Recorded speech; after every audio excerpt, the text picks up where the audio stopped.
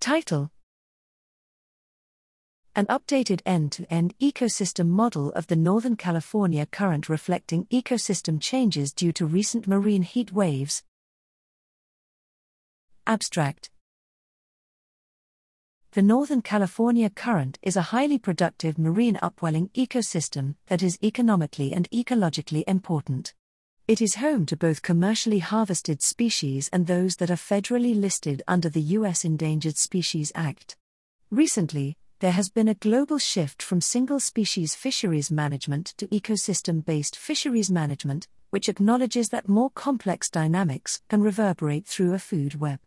Here, we have integrated new research into an end-to-end ecosystem model, i.e., physics to fisheries, using data from long-term ocean surveys, phytoplankton satellite imagery paired with a vertically generalized production model, a recently assembled diet database, fishery catch information, species distribution models, and existing literature.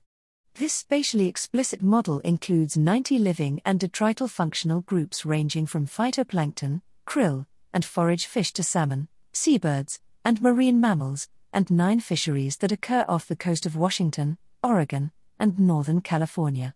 This model was updated from previous regional models to account for more recent changes in the Northern California current, for example, increases in market squid and some gelatinous zooplankton such as pyrosomes and salps, to expand the previous domain to increase the spatial resolution, to include data from previously unincorporated surveys, and to add improved characterization of endangered species, such as Chinook salmon, Oncorhynchus tchuocha, and southern resident killer whales, Orcinus orca.